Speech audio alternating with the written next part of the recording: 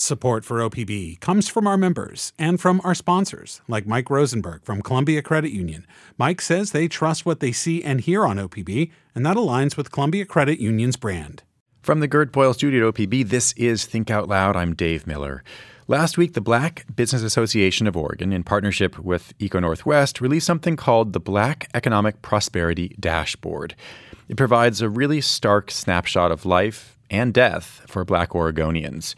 It shows, for example, that 1 out of every 5 Black people in Oregon lives in poverty, that the median income for Black households is only 2/3 that of white households, and that life expectancy for Black residents is nearly 3 years shorter than for white residents. Lance Randall is the executive director of the Black Business Association of Oregon, which commissioned this dashboard. He joins us to talk about both this new data and the path forward. Lance Randall, welcome to Think Out Loud. Thank you for the invitation. What was the idea behind commissioning this dashboard and putting it together? Well, the reason why we put this dashboard together was to get some key data of the socioeconomic state of Oregon's Black population. And a lot of times we look at reports and we look at it from a minority perspective or a BIPOC perspective.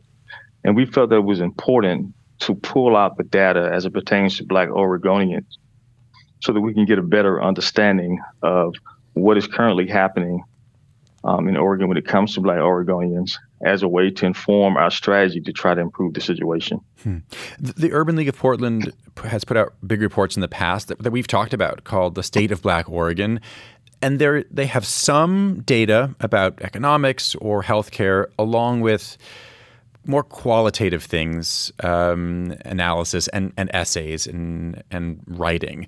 What did you think was missing from previous reports like that made you say there is room for another analysis?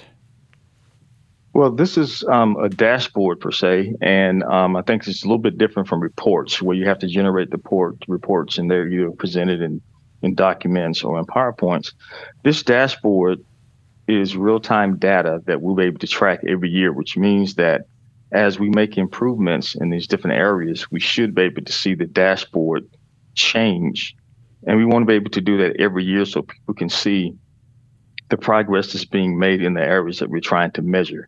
So the information that the Urban League put out is great, and it's provided a good starting point.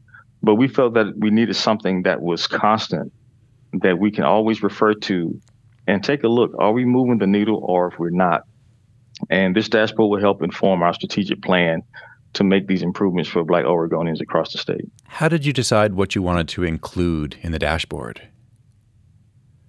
Well, the board of directors they got together before, actually when they started putting together the Black Prosperity Agenda.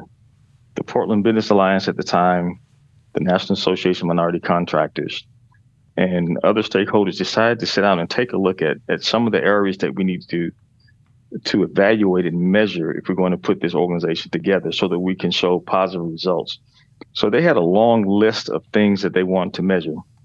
In working with ECONorthwest and also the Black Wealth Data Center, we were able to take a look at the list and find avenues where we can get information on certain things.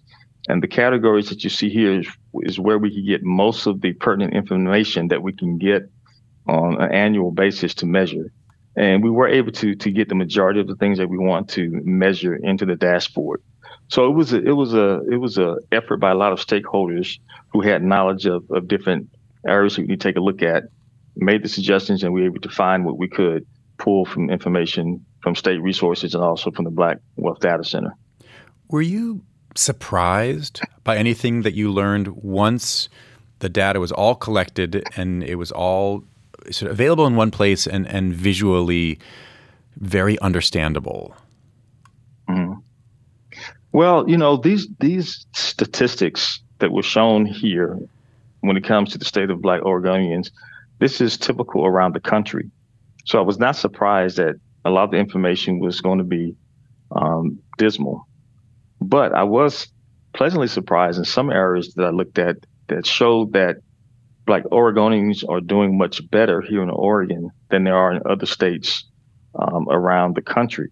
So there's not a surprise in that regard, but it was surprising that when you compare us to other states, and we are a statewide organization, that we're doing substantially better than a lot of states around the country.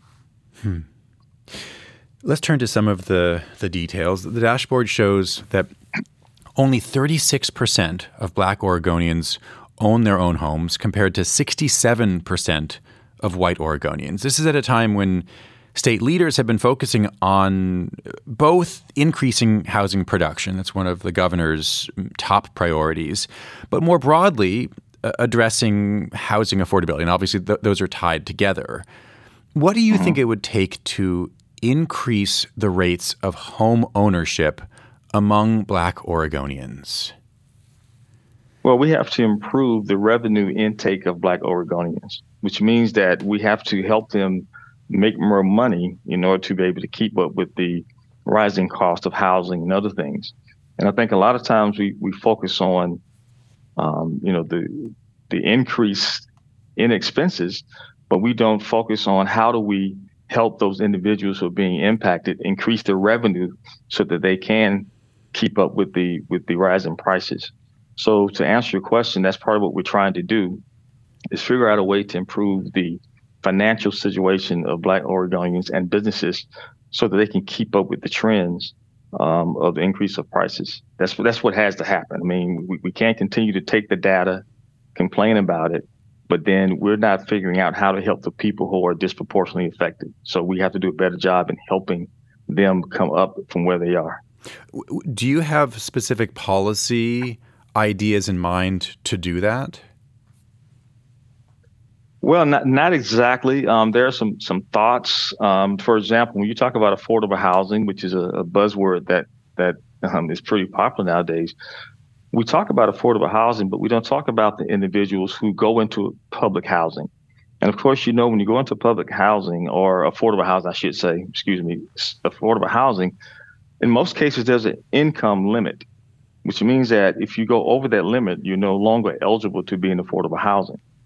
So when people go into affordable housing, in order to stay in that affordable housing, they have to maintain a certain income level. But we want to talk about how do we increase their income level so they can come out of affordable housing and go into market rate housing. So we never talk about the individuals that are there and how do we get them out. I think that this is an opportunity for increased workforce development on site with those individuals in affordable housing so that we can improve their education, we can improve the financial literacy, we can create opportunities so that eventually they will be able to come out of affordable housing into market rate.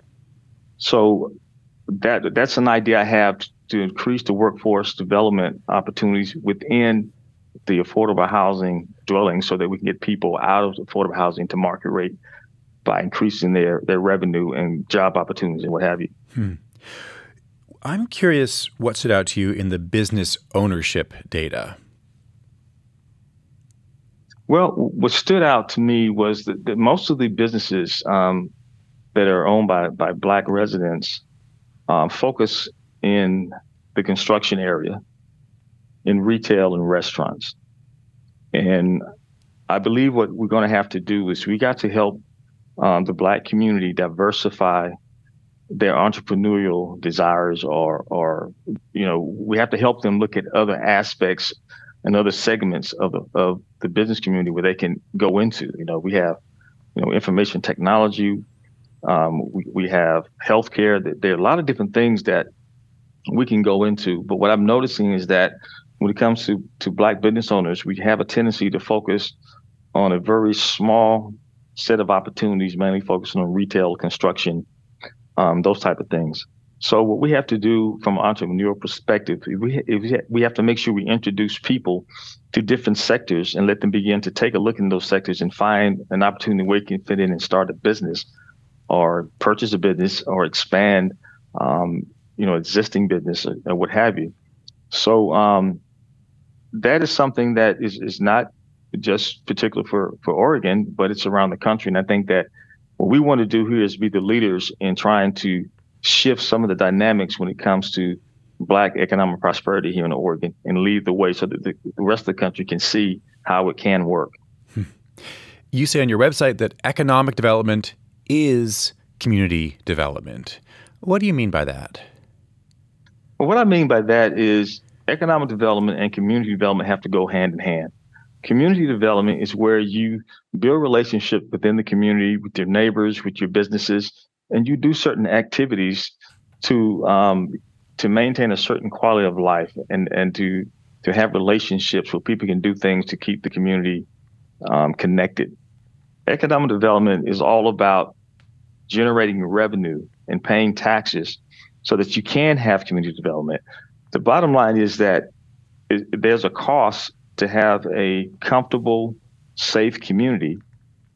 And most of those expenses are paid for by the taxes that are generated by property taxes, but a lot by business taxes. So if you combine both, where you have people working together and they have access to dollars that are being generated by businesses in the community development, economic development, it all comes together when both of them are working simultaneously and doing the things that they need to do. Unfortunately, in the Black community, there is community development because we are communal people, but we don't have enough economic development, which means that we don't have enough of Black-owned businesses within the communities or supporting the communities to bring about that prosperity. So our goal is to try to increase the level of economic development by standing up more Black businesses, helping those that are existing do better and be more valuable. In some instances, if we have to recruit Black businesses from around the country who are viable, who may have an interest in coming out to Oregon to look at the opportunities to do business. We just have about a minute left, but what are you hoping that local or statewide leaders will do with your dashboard? Well, what I'm hoping they would do is take a look at the statistics. And as this information is rolled out every year, if the needle is not being moved, then they need to really take a deep dive into some of this systemic policies and practices and really take a look to make sure that every segment of the population is benefiting and to make adjustments so that no one is left behind. A lot of times we look at the information, but we don't really do anything. And I think if we can constantly show that as years going by, you see the same information or you see it getting worse, or if it is starting to get better, that could be because a policy that was passed or put in place is bringing forth some improvement. So we want to present them something they can see on real time every year, but they can refer to. So as they make their policy considerations, they can make sure that some systems that are outdated need to be changed or eliminated. And then as they move forward to create other systems to make sure that they are benefiting everyone equitably. Lance Randall. That is our main goal. Lance Randall, thanks very much. Thank you. Lance Randall is the executive director of the Black Business Association of Oregon, which just put out the new Black Economic Prosperity Dashboard.